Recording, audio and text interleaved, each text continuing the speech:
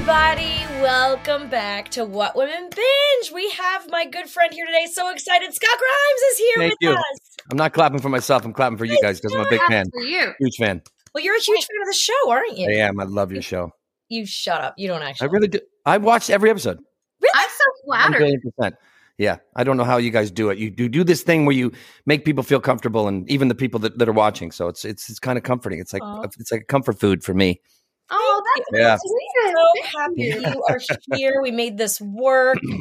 Oh my gosh, we have so much to talk about, but we don't want to take up too much of your time, so we'll jump right in. Okay. Oh my God. Well, I want to talk about your show that's doing so great right now, Ted. Yeah. You are on Ted. Yeah, I am. I know. It's funny. Everyone's like, "Oh, you're on another kind of hit show." I've never been on a show that was a hit that I've like started on. Like ER was a hit after I'd already been on it. It was a hit way before. And like Party of Five was a like a sleeper hit, but there were two other dudes on it that were way better looking than me, so they got all the attention. You just didn't have a name like Wolf or Fox. That's right. Right. That was the didn't have animals. Right, exactly. So this is the first time I've been on a show that like kind of just took off. So it's all new to me. I love it. There you go. Yeah. That's awesome. Yeah. But were you in the movies? No. But you've been like dear friends with Seth MacFarlane for a very long time. Does that stem from American Family? Like, where does that?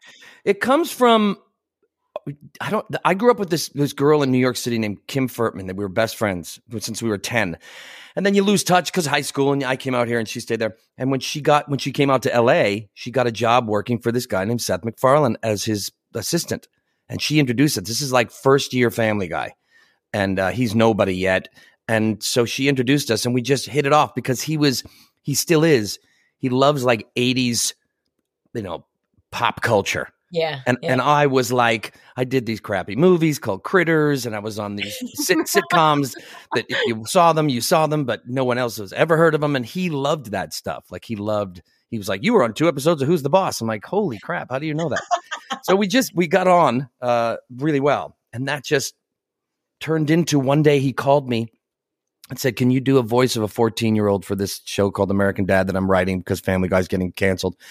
And I came up with one voice, and thank God he didn't go, oh, give me another version of that, because I didn't have it. I was like, this is the only voice that I had, and that turned into that's 19 seasons now. So voiceover, that is like my dream job. I think I just have too distinctive a voice and I can't manipulate it. Like, it's why I'm not a good singer, because you sing, right? You're also in the band. Yeah. And if you work for Seth Band from TV, you've sung with us. I've actually played the tambourine. Wait, what is Band from TV? Band from TV is like a group of actors that do charity. We're in a band. We only do cover songs. We don't make people listen to our original stuff, and it's just a blast. And we show up for charity events and we raise money for charities and stuff like that. And Hugh Laurie actually started it, but then it's Hugh Laurie. It's Greg Grumberg on drums. It's Jesse Spencer. Jesse Spencer.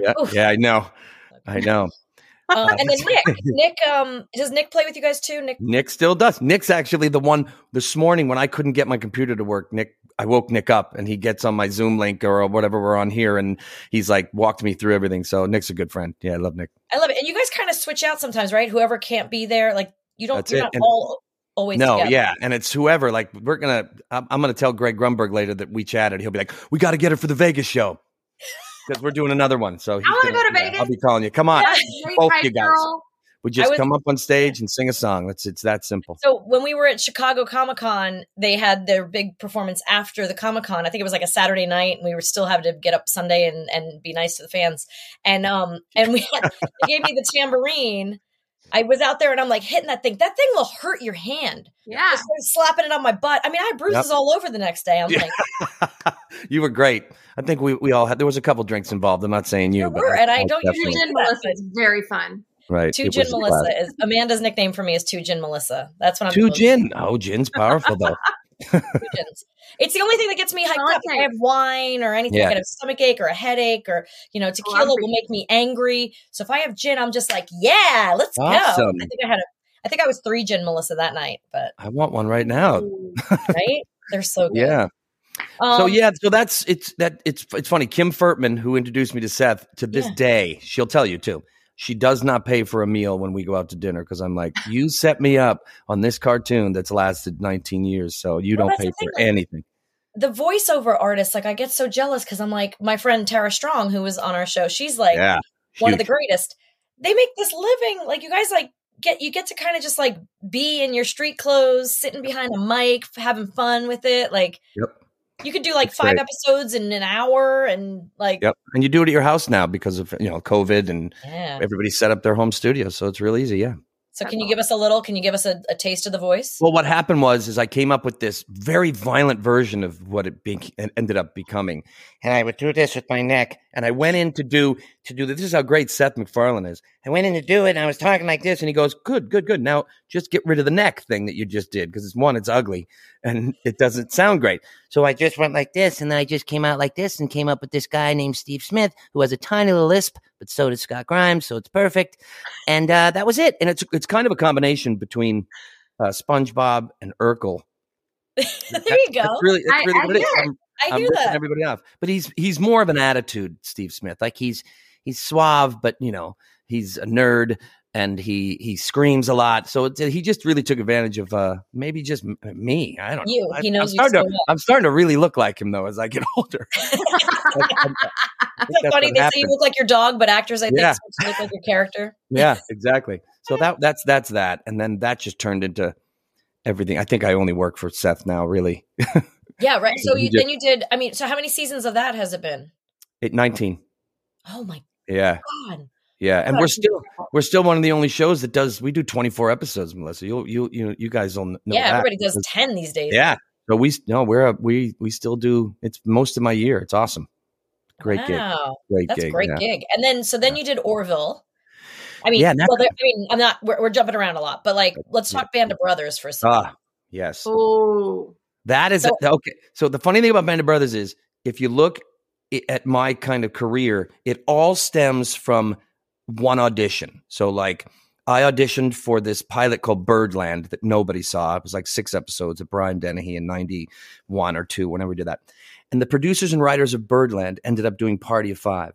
And the person that cast Party of 5 ended up casting Band of Brothers. So everything that I did had something to do with that first pilot I went in on. And it's just a testament to, be nice to people, be friendly, and be good to work with, and maybe they'll keep hiring you. So I got Band of Brothers through Meg Lieberman, who brought me in. And said, I want you to audition. And I did. And then I went to see Tom Hanks. And that changed my life, that show. Oh my gosh. And then you rolled all the way to Oppenheimer, which is now, are you going to the Oscars? No. It's so funny. I'm such a, if we want to jump to Oppenheimer, I'll tell you that, which is, yeah. No, wait, hold on. Yeah, pause. Yeah. Go back to, sorry, we do this. We're like so ADHD. Okay, I love it. Me too. Let's go back, Band of Brothers. So for someone who's never seen it, can you spell it out for me? It's there's one woman in the entire thing. So I'll spell it by that. That's sisters. And she has the lovely, there might be 2. There might be like somebody sleeping with somebody later on when the war's over or whatever.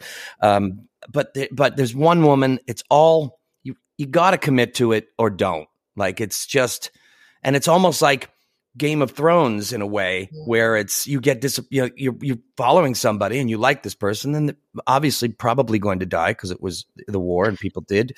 So it's it's definitely a commitment. I mean, I haven't seen it in 15 years. Just because. Did you watch it? Do you watch your stuff back? It depends on what it is. Like, I didn't see Oppenheimer for months and months and months. Finally, somebody said, you got to go see it. And I did.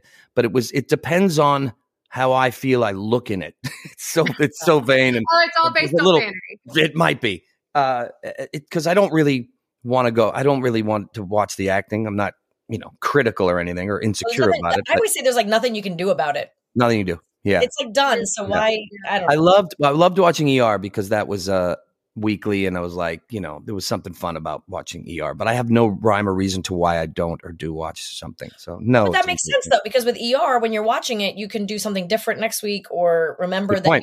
I feel like sometimes if you don't watch your stuff, you don't know what you did exactly. So like watching it, a test. Yeah, like watching it week to week, like you're building on something, and you might have forgotten some detail while you're reading this script, but that episode comes out, and so ER is interesting to me because I get served all these little nuggets of shows, especially like old shows when I'm on Facebook or Instagram, like doom scrolling.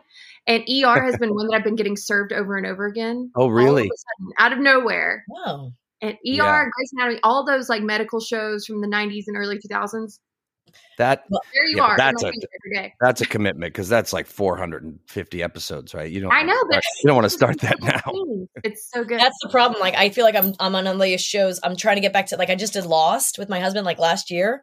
I warned you about It was that. all year. Then we did 24. It's like, these are big commitments. I want to go back to like Grey's, ER. ER, like the first season was like my jam. And then I think I just got like too depressed with some of the, like once I started having kids and like some of the sad stuff and kids stuff, like I can't. Yeah. Fun, your favorites. But did you work with Kelly? Did you work with our friend Kelly Martin? No, she had died on the ship. Nobody's watched it, so she dies on the show. I shouldn't have said that, but whatever. No, she hadn't. But I remember when I started ER, she had told me some things to look out for, like to watch out, like this and this. And there's nothing bad about people, but here's how the show runs, and that's that's another version of like that. It's tricky, right? Yeah, it's tricky to step into, I'd imagine. And that's I've never done it, but I'd imagine it was. But again, that's like an ongoing, reoccurring thing in my career, which is I really believe I was supposed to do 2 episodes of ER, right, and then quit. And I actually filmed the scene where I quit, and then they came up to me and like, "We're bringing you back." I'm like, "I'm bringing me back. I just quit. We're bringing you back to kill you." I'm like, "Oh, okay, I'll come back and you kill me, whatever." And then I did. So you die too. Like, spoiler alert. No, I don't. This is in the 3rd episode. They bring me back. They realized that like I'm cheap, and they're going to kill off some of the big money on the show, right? So they killed somebody else off, and I rode the show for about 20 more episodes, and then they made me a regular. Was it Katherine Heigl? No, wait, that's Grey's Anatomy. No, that's great. Who was it? No, Who did they kill off? It was Paul McCrane, the one-armed guy. Oh, yeah. Remember him? Yeah, they killed him off. He was making... I actually just saw that snippet the other day.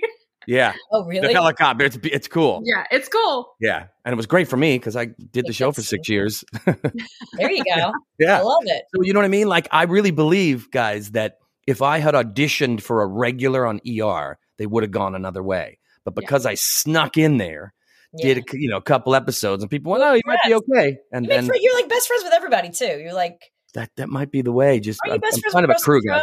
Isn't Russell Crowe like? He is one of my best friends. Yeah, is he in Australia or is he in LA a lot? Is he in LA or Australia? He's in Australia all the time. He hasn't been here. I haven't seen Russ since before the pandemic, just because he does everything out of Australia now as he can, because he doesn't. Not that he doesn't like the United States. His family's there. So but we do this. We FaceTime and we still write music together because we are in a band also. Oh, what's that one? How many bands are you in? Wherever they want me to sing.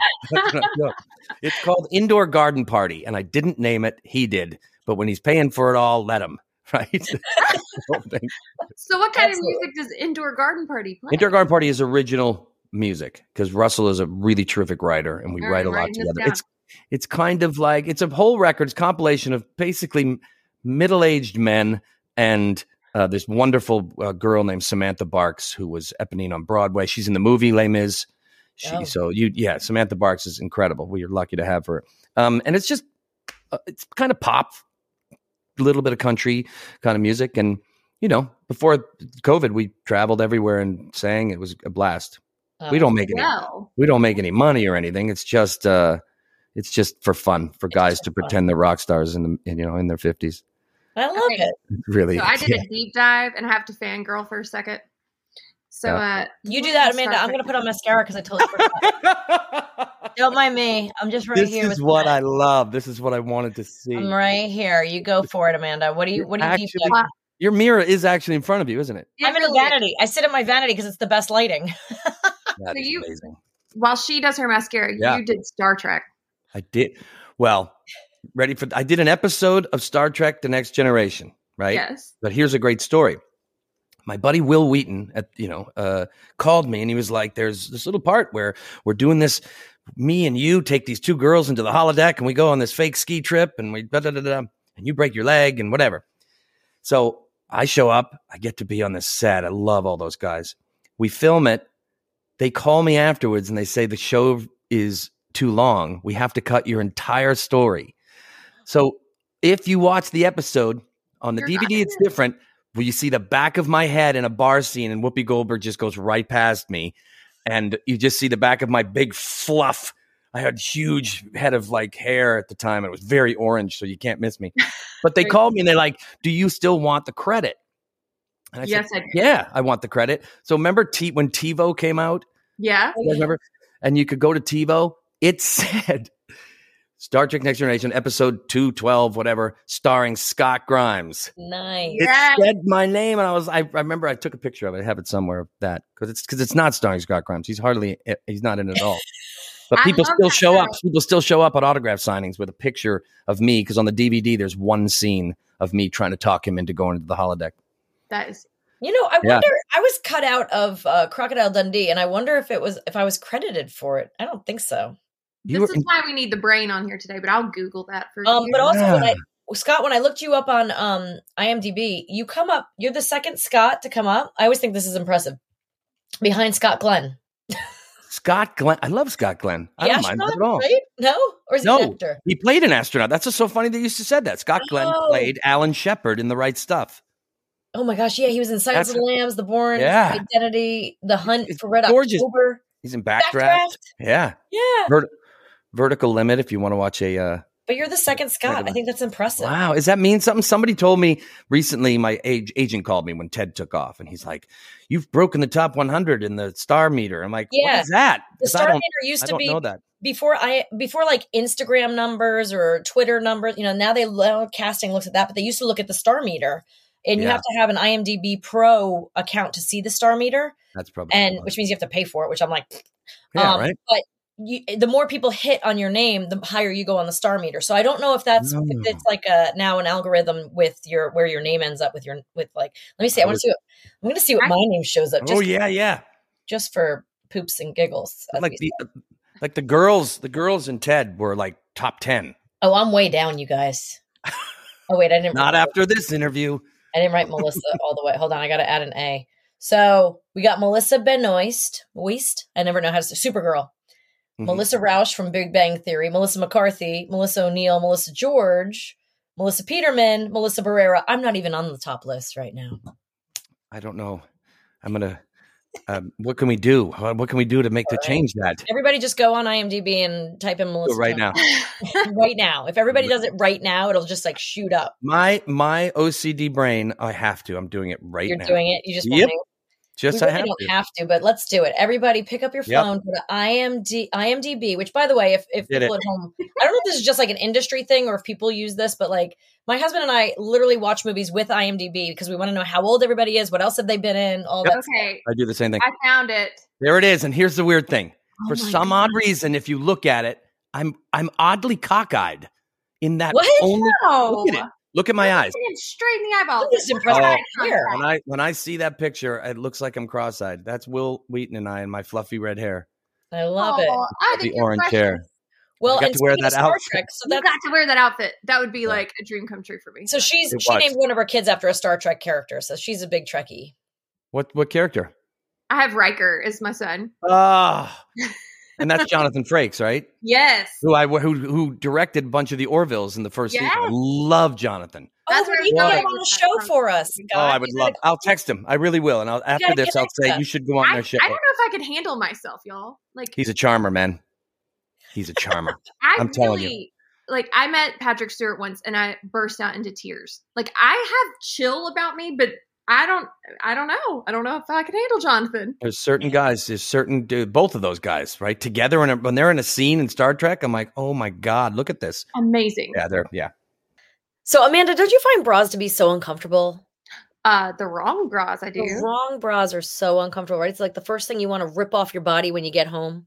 I've been known to do that. I've perfected the art of taking a bra off through my sleeve. Yeah, just get it off any chance you get, right? I don't have to be that girl anymore. Ask me why. Why? Because I love Skims.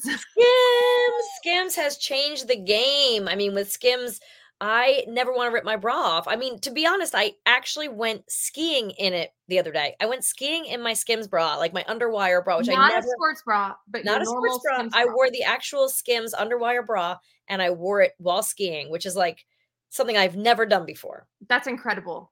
I'm wearing a sweatshirt right now, and normally, as you know, girls in their sweatshirt era, it's a no bra situation. But today, no, girl, I am lifted up, defying gravity in my Fits Everybody push up situation. Even though you can't see the sleeve, it's there.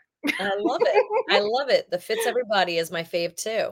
And they have so many, not only bras, I mean, they've got so many items, but Skims, you can shop Skims bras if you go to skims.com, and they're now available in 62 sizes. They have a 30A all the way to a 46H. That's incredible. Right? Any other bra line do that? There's a bra for everyone. Yeah. It's literally bras for everyone. Plus you get free shipping on orders over $75. Yeah. And y'all, that's multiple bras because they're affordable and they're amazing. And they're soft and they're comfy and they look great under your clothes or without your clothes. If you haven't yet, be sure to let them know that we sent you when you go to skims.com to get your Skims bra. So just after you place your order, you select podcast in the survey and then select our show, That's What Women Binge, in the drop-down menu that follows. And thank you, Skims, for sponsoring What Women Binge. From Star Trek, so Orville. Now, Orville's like a Star Trek kind of spoof, right? Yes. Tell us about Orville. What it is it's Seth's version. He wanted to do a real, like, dramatic Star Trek, not ripoff, but like a spoof. Fox at the time said, no, it's got to be Seth MacFarlane. So he had this idea. He's like, I'll do the first season kind of goofy and kind of sending it up a bit. And then if it hits, I can do the show that I wanted to do. And that's what he did. It didn't really hit. So he took it to Hulu instead. But that is another cool story of being at a Christmas party for American Dad and Family Guy and having him. This will show how long ago it was. Like him and I would go outside and have a cigarette when we were young and dumb. And he said to me, it's about 6 years ago, he said, I'm thinking of doing this TV show. And his exact words to me were, would you ever consider television again? And I remember going like, did I ever not consider? Like I haven't. He put me on some pedestal that I didn't belong. Like, I'll do anything. I don't care. Of course. But I think I faked it and was like, sure, for you, I'll do it, I guess. I'll take a step down. But he said, I'm thinking of doing the show. And I never thought about it. 6 months later, we're at another party. He's like, I'm still thinking of doing that show. And it worked out. Like it must be so nice to have friends that are like, I have this idea. You're in it. I'm like, yep. Now, by the way, I still had to go like, because there's network people involved, and they want to be able to make the decision. So he did say, you're my only choice, but you still got to come in and we got to make sure that it's all working. So he brought me in. Him and I did like a cool reading thing. Steps. Like that's not, Exactly. And then we get me on a screen test on Ted season 2. Sure, he probably loves you. I'll text him later today. So I got to text Jonathan Frakes today. Seth. Tell Seth. Give Seth my number. And we need Seth here too. Yeah. Oh, yeah, that'd be awesome. I think that would be awesome too. He would love to do this. So now let's get to Oppenheimer, because then of course we have to get to our big project that we worked on together, our huge movie that's still one of the best times I ever had. Career. So tell us about Oppenheimer. So how did that come about? Oppenheimer was, I got the audition, right? And it was just put yourself on tape. I had this condo in Studio City. My buddy Scotty came over. It was a scene that's like a modern scene. It wasn't even from Oppenheimer. It was just like, here's 7 lines, like 1 page. You're talking to your secretary. I did the thing. I knew it was for Oppenheimer. So you kind of do it a little bit historical or weighted in something, whatever. And that was it. I was like a little transatlantic accent. I did the kind of like radio thing. Like, what do you mean, Miss McCarley? That you throw that little voice in that sounds like 30s radio or something. Kind of a little bit. And I had this big old beard because I was growing it. I thought I was going to have a beard for Ted. So we were just trying some stuff. I had this huge beard, which looked exactly the opposite of Oppenheimer. I looked Amish. And 2 days later, I get a phone call from Chris Nolan's office personally on my phone. It wasn't Chris Nolan. I love that you're like Chris Nolan, like Chris. Like Russ Chris. Yeah. You're one of those. Yeah. CN. It doesn't work with CN, but I tried. And it was from the office saying, we'd like you to be a part of Oppenheimer. And I was like, oh my God, who am I playing? And they sent me 3 pages, right? All marked. It said Scott Grimes, so you don't want to, 3 pages. I didn't get to read a script. And it was just all it said, I had 1 line in the Senate scene where I'd lean over and whisper something to Robert, right? And I drive myself to Santa Fe, New Mexico. I shave, first of all, which is huge for me because you guys, I don't look the same when I shave this beard. I look completely different. Some people say I look 10 years younger. Some people say I look 30 years older. You never know. You never know. Well, I was young and had good skin then. Yeah, exactly. And I drive to Santa Fe. I'm almost done the story, I promise. I go to the set. I'm not working till the next day, but they want to take a look at your hair and they want to cut your hair and shave you and all the things. And I walk in and she made me take my glasses off. I don't see great without these glasses. And there was somebody else in the makeup trailer. And I didn't know who it was. I couldn't see them. There's hair dryers going. And we're just having fun. Like we're razzing each other and something's going on, some kind of fun, back and forth repartee, if you will. And I get up, I leave, I put my glasses on, I walk behind the chair of the person, and it's Robert Downey Jr. I'm like, oh my God, I had no idea it was you. We don't know each other. And we laugh, whatever, I leave. The next day, I go to the set, 4:30 in the morning. I get wrangled with herded with a bunch of people, extras and all this stuff. And I'm in this room with 100 people. And the first AD comes up and he's like, Scott Grimes? I'm like, yeah. I got really scared because I'm like, I haven't done anything to get fired yet. And he takes me down the hall to this little office. And Chris Nolan's in there with Robert Downey Jr. and Alden Ehrenreich. I never say his name right. He's a terrific actor. And I walk in and Chris goes, hey, thank you for shaving. I was like, I didn't know I had a choice, which I didn't. And then he goes, Robert had this idea that because you're his lawyer, you should be next to him in every scene. I'm like, I think that's a great idea. I had the same idea. And it was 2 weeks of them just throwing me lines here and us just being there. And it was one of the luckiest and coolest things to be a part of. You're like the golden, I don't know. That one, though, has nothing to do with anything that I did because I hadn't really done anything yet except chat with Robert. Your charisma, the way you vibe with people. Instant friendship. It's all about you. I mean, that's amazing. And now Robert helped my son through rehab, and Robert's a big FaceTimer. So his wife actually said something to me that in that 2 weeks, he handed me the phone. He goes, my wife wants to say something to you. And I'm like, hello. She goes, listen, he's going to FaceTime you. Don't think you have to answer it. That's part of his process. And I'm like, it's all good. She was right. Because every night. It's usually mornings. Mornings, a couple times a week, you'll just get it, and you just got to be ready, right? Because I'm not a good FaceTimer. I'm just not. I got to be like, okay, this is Robert's thing. You're doing great here. I like you call Robert. Okay. You didn't start with Bob or Bobby, or I know. I'm not there yet. Robert. I'm not there yet with him. RDJ. I don't know what we. RDJ. That's who he is in my phone. I don't know what you call him. Call him. I would it would be Iron Man for me. Yeah, right. But he did, and I will say this. I've never told anybody this. My son went through a really rough time, and we were up in San Francisco, and I was trying to find a place for my son to go because he had been struggling for years and years and years. And I was down by myself in the bar at this hotel. My son's upstairs sleeping, and I decided to text Robert and be like, hey, dude, can I have a second, or can you call me at some point? My phone, FaceTime, rang immediately. I pressed send, and it rang. And I leave the bar to another room because you don't want to be sitting next to someone at a bar and Iron Man's on your screen. Yeah. And he said, where is he? I said, he's upstairs sleeping. He goes, I'm calling him at 9 a.m. tomorrow morning. I said, okay. I hung up. Next, I go upstairs. I tell my son, 9 a.m. tomorrow, Robert's calling you. And 9 a.m., my phone rang. He said, hey, Grimes. I'm like, all right, Scotty, good to see you. Fuck off. Give the phone to your son. I want to talk to him. And I left the room, and 45 minutes chatted with my son, and everything's been amazing since whatever's happened. It's just, that's who Robert is, man. He's a good friend, a good person, and it changed our lives. Whatever he said to my son, it was really cool. And punctual as well. Yeah, right. Exactly. I mean, he called it 9. Robert's punctual, helpful, friendly. Jeez. Yeah. That's awesome. Really, yeah. That's good to know, actually, because I've never heard a story about him before, one way or the other, really. I feel like he's one of those kind of otherworldly actors that I don't know. I feel like you don't hear too much, really. He immediately gets rid of that, though.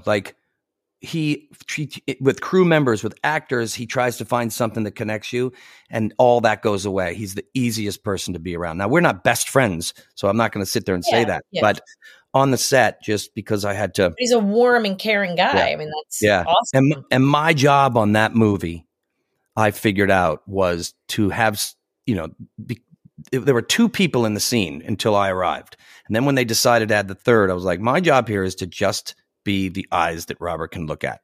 Right. Just as an actor, whatever, you don't have a ton to do, Grimes, just look at him in the eyes. And it was awesome because, and, that's got to be so hard for you. Cause like, I know, like, cause you and I can bounce back and forth, like more so comedy drama, but like, I find that like when I'm doing comedy, it's like boom, boom, boom. It's fast paced, it's moving. And you're trying to work that timing out, but everything's like kind of fast and furious. And you get so much of your detail from your dialogue. Right. When you're doing something like that, trying to pull backstory, you're trying to figure it out for yourself. But you're also trying, that was a hard one for me because, Chris would just put a camera on me just to see what I came up with, but you don't want to mug either.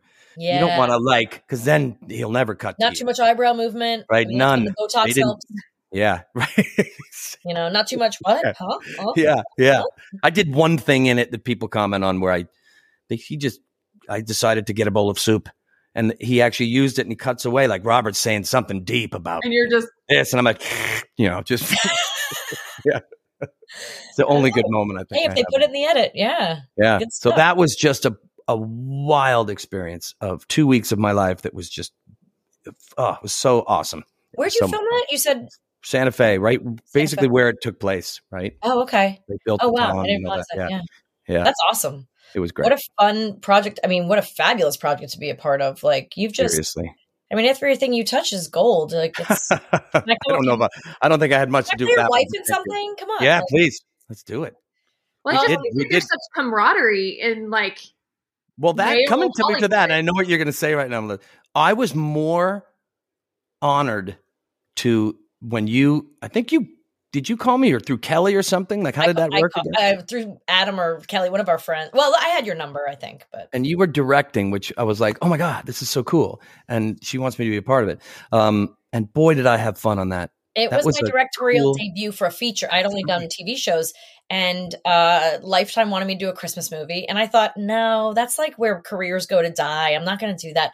And then I was like, well, if I get because it was really hard for me to get directing jobs at the time. So I was like, if I can direct it, and they were like, well, will you be in it? I was like, I'll take a smaller role. It was a movie called The Santa Con.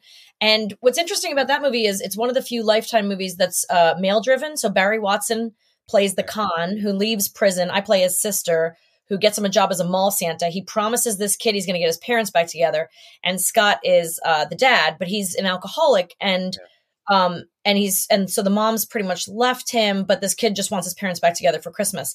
And so it's one of the more heartfelt, like it's funny, but it's not that funny. But this was a really hard thing to cast because the role that Scott played had to be like, you had to be like the alcoholic who was still likable because spoiler alert, we get you back together with your wife at the end. So you still, even though you come in and destroy the Christmas concert with your rant and your, screaming at your kid on the stage, like, way to go, buddy. Like you had to walk that line of like being likable and still being the guy who wins the girl when. Yeah. I remember you and I talking about that.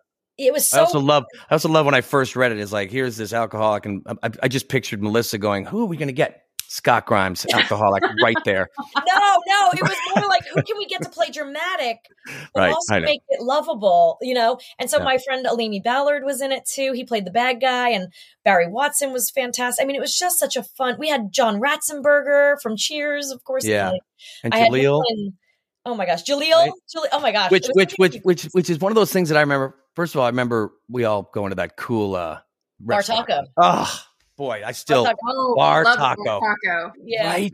Well, I shot it in Connecticut. I was like, I will only do this if I can direct it, shoot it in Connecticut. So we shot it in Connecticut, and Bar Taco had just opened on our river there. It was a beautiful river in Westport. And I made everyone stay in Westport, even though we were kind of shooting a little bit out in Bridgeport.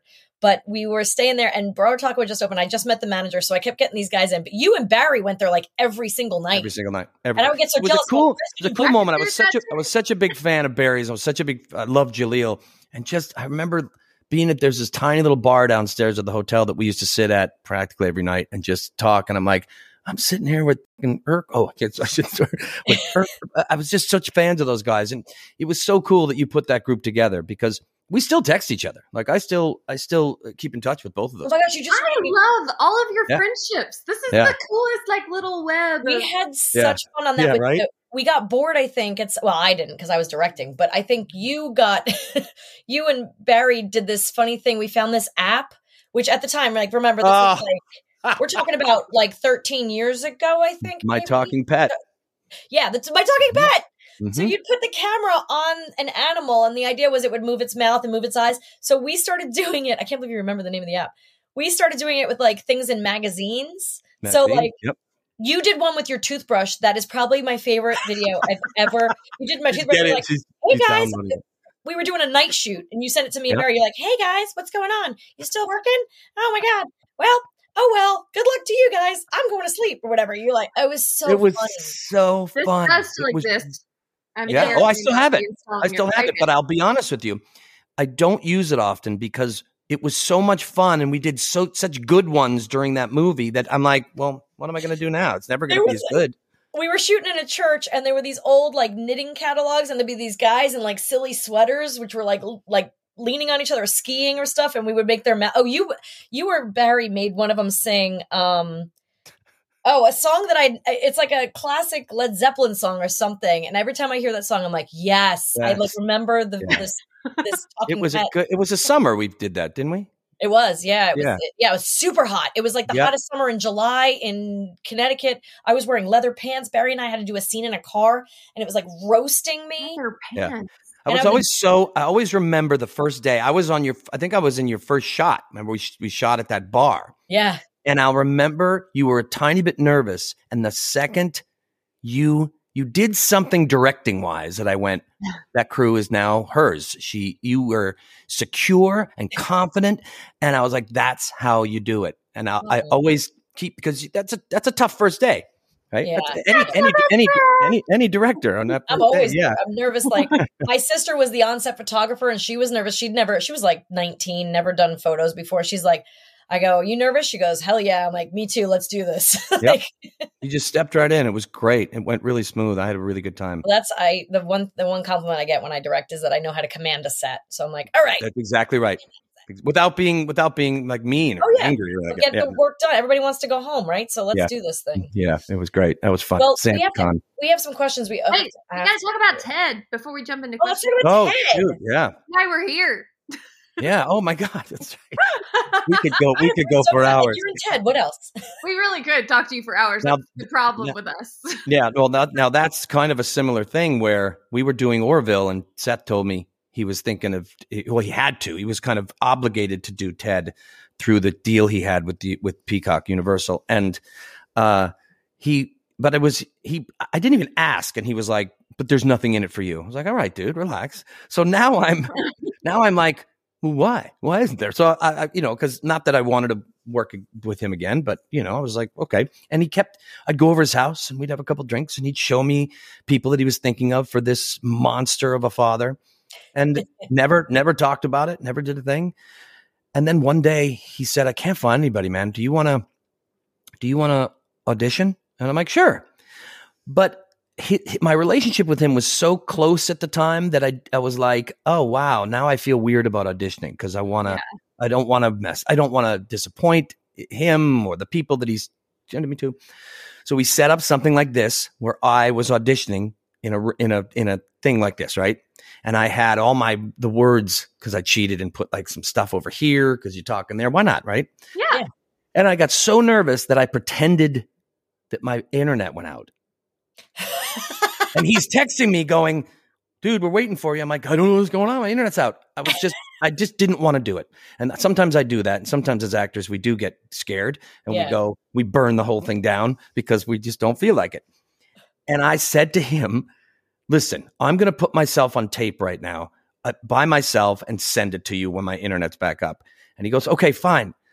And I did. And that is the audition that got me to whatever the next thing, because I really believe that if I had done the live audition in that very moment, I would have screwed it up and not gotten the part. So he, and then was he reading, like, so when you did it yourself, did you have anyone reading? Because my daughter, I just found the audition recently on the computer.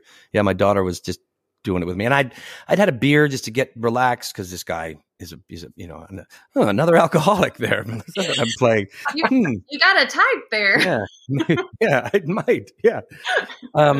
So yeah, and that just it was such a gift because I had so much fun being on the ground floor of it. They cast me first, and then we tried. The wife. Oh, they cast you first. That's awesome. Yeah. So then I got to be a part of like the rest of the getting like Alana Ubach, who played my wife, who's just unbelievable. So it was great. Is she maybe gonna like maybe you guys get divorced in season 2 and like you need like she has to. Yes, exactly. By the way, when I just said Alana, I'm like, why didn't we think of Melissa for that? Seriously. Yeah. Second wife. Yeah, exactly. There you go. If you haven't seen the show, which you should or shouldn't, if you have kids running around the house, don't. Definitely don't. We watched it. No, we watched it, but I was like, yeah, I felt a little like, ooh, I got to make sure I turn the volume down on this one. Yeah. It's a perfect. I thought that the show was going to disappear because of what it is talking about, but it was the opposite. People went, okay, I guess we can laugh because it's in the 90s and because all these lines are coming out of either a little bear or this monster bigot. I guess it's okay, and it's teachable, and that's the thing. There's something nostalgic about it. Yeah, that's what I loved about it. Is all, and I feel like it's just like it's free conversation in a way. It's like that freeing kind of conversation in a way that's like wrong, but like you said, like you can kind of take things from it, and everybody's kind of correcting each other at the same time, right? So it's like you can't do that. You can't, You had to make him. I said to Seth, we have to make him so over the top loud all the time, right? So there's like my son commented on. He goes, "Scott, Dad, when nobody's even arguing with you, you're just loud and you just talk like this." You're like, yeah. They just have to. You had to make him such an idiot that people went, "Oh, look, he's just an idiot." So I really enjoyed doing that. Every single leaned into it. I did.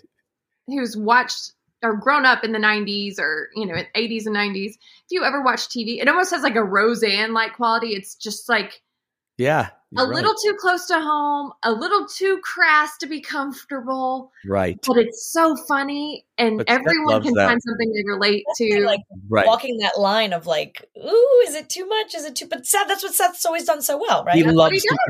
He loves to make audiences a little bit uncomfortable. It's like, here's the line. Let's go over it a little. Then we come back. Imagine the things we didn't put in. Oh, I know. I cannot imagine what's on the floor. Yeah, there was a lot. There was a lot. But it is. I haven't laughed that hard in a long time.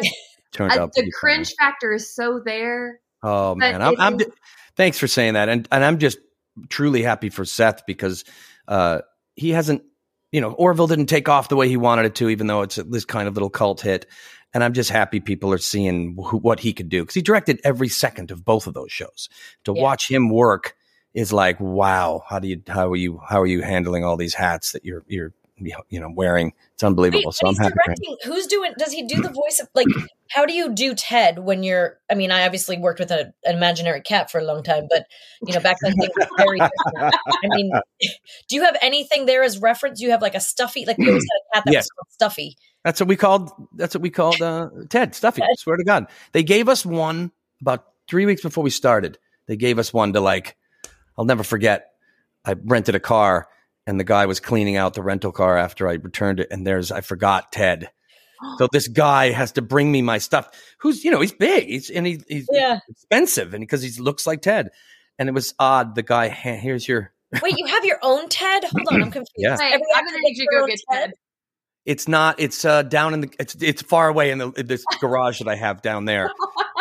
But they gave it to us to kind of practice because the one thing that was tough for the first week was if I'm sitting here and Ted's in front of you, right? But they're talking over there. Seth's talking over here as Ted. So you immediately want to turn to where you're hearing the voice. Caroline Ray would always look at where the cat was talking, or because our cat, the live cat, had to have a beeper. It was on a long pole, like a beeper, so the cat would look up. Well, Caroline would look up when it would beep. Yeah, it's not easy. And Seth's being recorded, so I think you were asking. He's wearing this kind of vest and this hat that is, and he has these monitors in front of him that are recording him just where he turns. So he's not looking at us. He is like, let's say it's a dinner table scene. Yeah. He's looking at the monitors, directing at the same time while looking to where maybe my character's sitting. No way. Oh yeah, he's and it's so he's watching the scene, but he's also in the. I mean, I guess it's like magical to watch and direct at the same time. I guess it's sort of, because you're getting if you're looking at the person, you're getting the performances firsthand. So you're as long as and you trust the camera operators to tell you if it's soft or whatever. Exactly. He's like a conductor of his own. Yeah. His own thing. That's wild. I didn't realize he was. I was thinking in this day and age, maybe he wouldn't. Maybe he'd have like a script supervisor or somebody read his line, so then he would go and record it later. No, because the comedy, if you've seen it, the comedy really just comes from him, and we're just jumping on board of that because his pace is the show. Do you guys riff, or is it like all very scripted? We do a little. It was tough for me to riff because I was afraid what would come out of my mouth if you riffed this guy, right? Yeah. But they did that a lot, like Ted and John. They would do like alternate takes that would go for too long sometimes. Yeah. But no, I didn't because it was pretty specific what I had to say. That's good. I feel like I would be the same way, a little too nervous to go off book. But the mustache, the hard part about Ted for me was growing that mustache because I will tell you, real. Oh, that's real. And that took, I'll tell you guys right now, it wasn't just your average mustache. It's not like I have a mustache here, right? Which is, if I shave this, it was, so it grew from the top. And so it took a while. So all the layers of it and people hated it out in the world. I remember one specific time I'm at a grocery store and she's doing my stuff, beep. And she keeps looking up at me like, she goes, "Is that on purpose? Is it on purpose?" Or the other one was, "Is that real?" I'm like, no, I'm wearing a fake mustache at the grocery store. Wait, did you have to like split it and push it to the side? Like you could, but I chose not to. I chose like that curtain. Yeah. How much food did you get on that thing? I was pretty self-aware of that. I never wanted that to be an issue because you don't forget a comb that. Just for I had to. I had a comb. And oil and all that. I did the whole conditioner. It was and it keep it smelling good. You can't eat garlic. Hated it. That. Nope. Onion. Yeah, I know. It was terrible. And people really had like visceral reactions to it. They just didn't like it. Great, because that's the character, right? Yeah. What a perfect set piece in a way. Yeah, right. But if we go again, I might do the fake one. Next season, what are you gonna do? Yeah, I might have to do the fake one. That's if we get picked up. But thanks for watching the show, guys. Shave it bald like a baby and glue it on. Yeah. Keep it easy. Yeah, right. Exactly. That's what I'll do. Well, here's our questions. This is season 10. So these are our season 10 questions. So and they're all questions that we've had on, if you've watched the show, like you said, they're all questions we've had on previous seasons. So they're like the favorites. All right. First one is movie you feel you should have watched, but you haven't yet. That's pretty easy for me because it always comes up. There's two. I've never seen It's a Wonderful Life. Never seen it from never even a moment. And the other one would be Citizen Kane, which I always start and can't get through. I have to say, we went and saw it in the theater recently. I do fall asleep quite a bit in that one. It's got a little slow part in the middle, but it's so fantastic.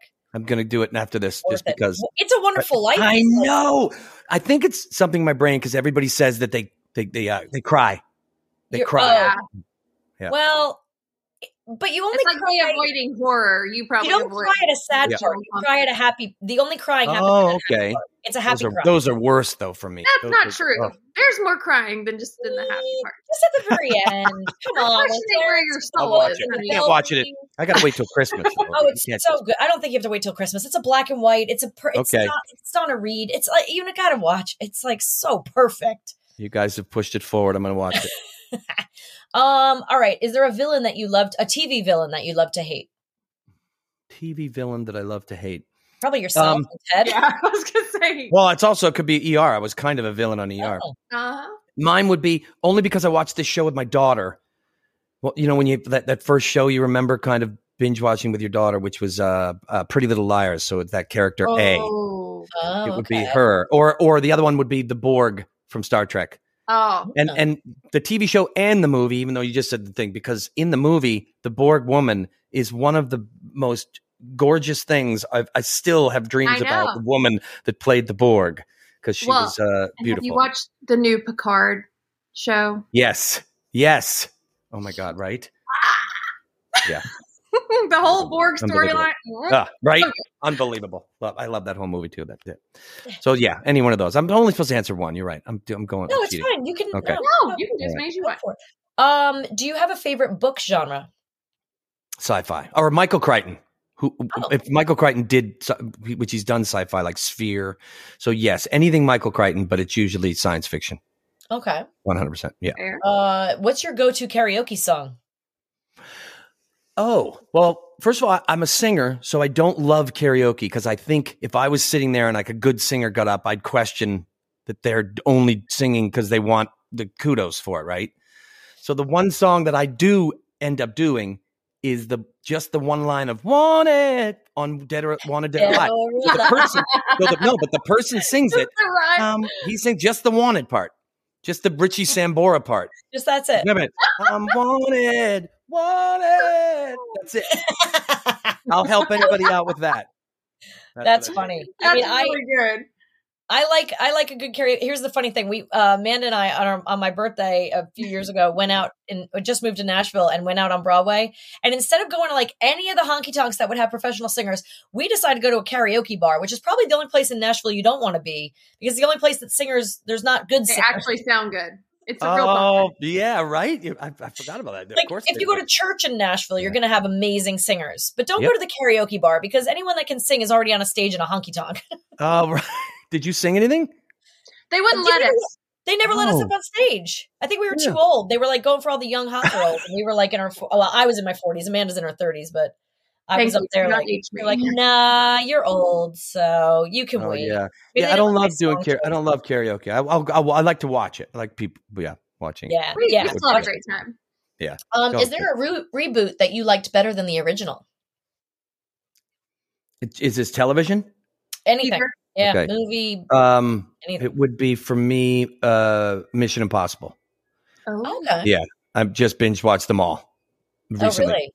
Yeah, start to finish. They are and my son and I did. I just think he's incredible, and Oh, I just started watching. My husband and I just watched Reacher. We just started Reacher, or we just watched the first season of Reacher. I can't imagine the Tom Cruise movie version because Reacher's like the Hulk. I mean, he's huge in the TV show. He's huge, that he's guy. He's a monster. He's got a square head and a big neck and like bulging and he's towering over everybody. But then the movies are good. The movie's good. It's two movies, right? I can't imagine Tom Cruise playing that. Like, because I can see this guy kicking everyone's ass, but like Tom, I don't know. I got to watch it because I'm so confused on how Tom Cruise can play that role. If Tom comes on your show, don't say that though. Because I wouldn't.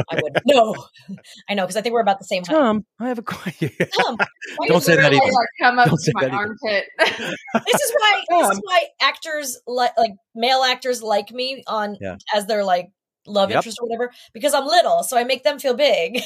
Sean Astin, I remember. Didn't you work with Sean Astin? Who's Sean, shorter guy? Lauren, like everyone that's sort of like a little bit. I mean, Barry Watson's like 6 foot something. Like he's one of the tall ones, but I feel like I always make guys feel they're always like, oh, good, someone's smaller than me.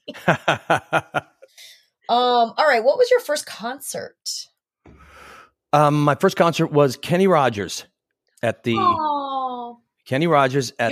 Boston Garden. Yep, at the Boston Garden. And the reason of course, you remember your first concert. He did this kind of gimmick at the end of his concerts where he'd sign frisbees and throw them. Did you my sister? Well, my sister caught one. The second she caught it, now remember, I'm 7. She's 8, maybe. And the second she caught it, the crowd went at, this is an 8-year-old girl holding this frisbee. They're going after it. They're trying to steal it from her. So she took the frisbee and put it under her shirt so that nobody could get it. And we got back to the car and the autograph had smudged off. Oh, no. So now we just have a frisbee. Oh, man. Frisbee. Yeah. But my concert was you know in your heart that was signed once. Yep. Now I feel like you need to do that for the band from TV. You need to throw out frisbees. Right, frisbees.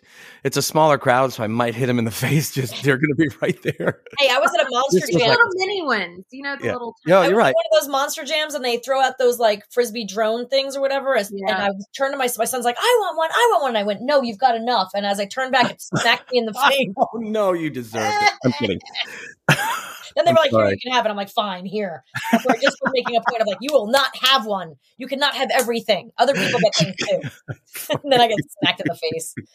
Karma. There you go. Yeah. What would you like your epitaph to say?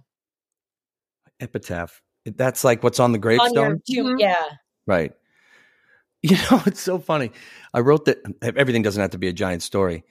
I would like it to be something like gibberish, but thoughtful enough where people stand there going like make something up that makes no sense. Like here he lies, those who can't will not, and to be that is the only task we know.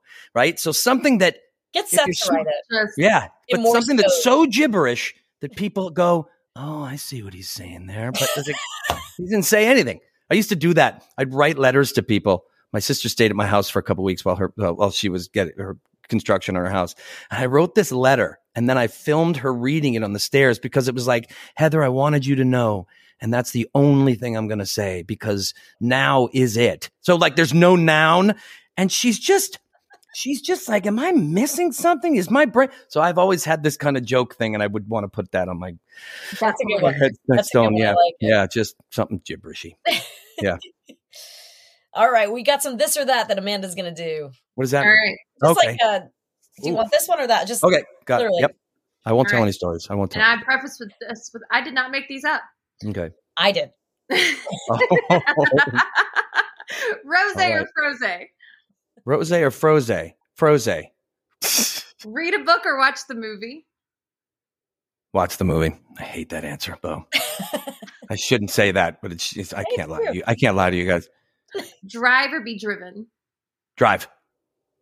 Brunch or happy hour? Happy hour. Theme. Spotify or Apple Music? Apple Music. I don't know how to use Spotify. You don't That's know how it? to see, I don't know how to use Apple Music. I don't know how to do Spotify. Pandora, Apple Music. Spotify, I have no idea any of those things. It's probably pretty easy if I tried to learn, but I Apple feel like Music I is- can't ever change the song when I want it. To, On Spotify? yeah. Like Don't I you want have to pick pay what I more listen for to. all that? You have to build your own. I find I have to build a playlist because I don't really know how to use it other than because I don't listen to music that much. So I just put in one, this morning I was like, I really want to hear that song, This Is America by Childish Gambino. So I put that in, listened to that, and then I turned it off. I was like, okay, done. I heard my one song. I love that song. one album on Apple Music. I'll find one I like and I will just keep listening to that one over and over again until my kids basically force me to change it. Every time they get to the car, they're like, I'm a creature of habit like that too. I just listen to classical or spa. I listen to a lot of spa music, which I shouldn't admit to, but Spa. I just listen to spa music. In on Waterfalls. Well, yeah, but there's music behind it too. Piano? Yeah. Anything like massage music. Like if you're getting a massage, that's the kind of music I like to listen to. Like a lute with a harp or like a lute. Yeah, and the tones, it's like. Brrr, I want to play the lute next time you guys do your show. We did. Do you know No, I'm just kidding. I don't know how. Oh, we did a movie called Robin Hood with Russell Crowe, and yes, we had to learn to play the lute. Oh my gosh, do you have one? I don't. Damn. I don't. I didn't like to play it. I wasn't very good. The other guy was really that should be on your epitaph. Just right. He liked to play it. He sucked at the lute. You're like, they're gonna be like, what the hell does that mean? I like it. It. Well, thank you so much for being here. Thank you guys. You guys are a bright, shining stars, and I really enjoyed you. I enjoy your show, and I'm so happy. This is your 10th season. Yeah. Freaking hey, guys. Yeah. Beautiful. Well, I can't wait to continue to watch. Thank you for doing this. Love Thanks you. for being here, sharing all your wonderful stories. Thanks for asking. And SantaCon 2. Let's do it. SantaCon 2 coming out. Back on the wagon. Off the wagon. Way off the wagon. Way off. I love it. Thank you guys so much. Women at what? Woman at bench.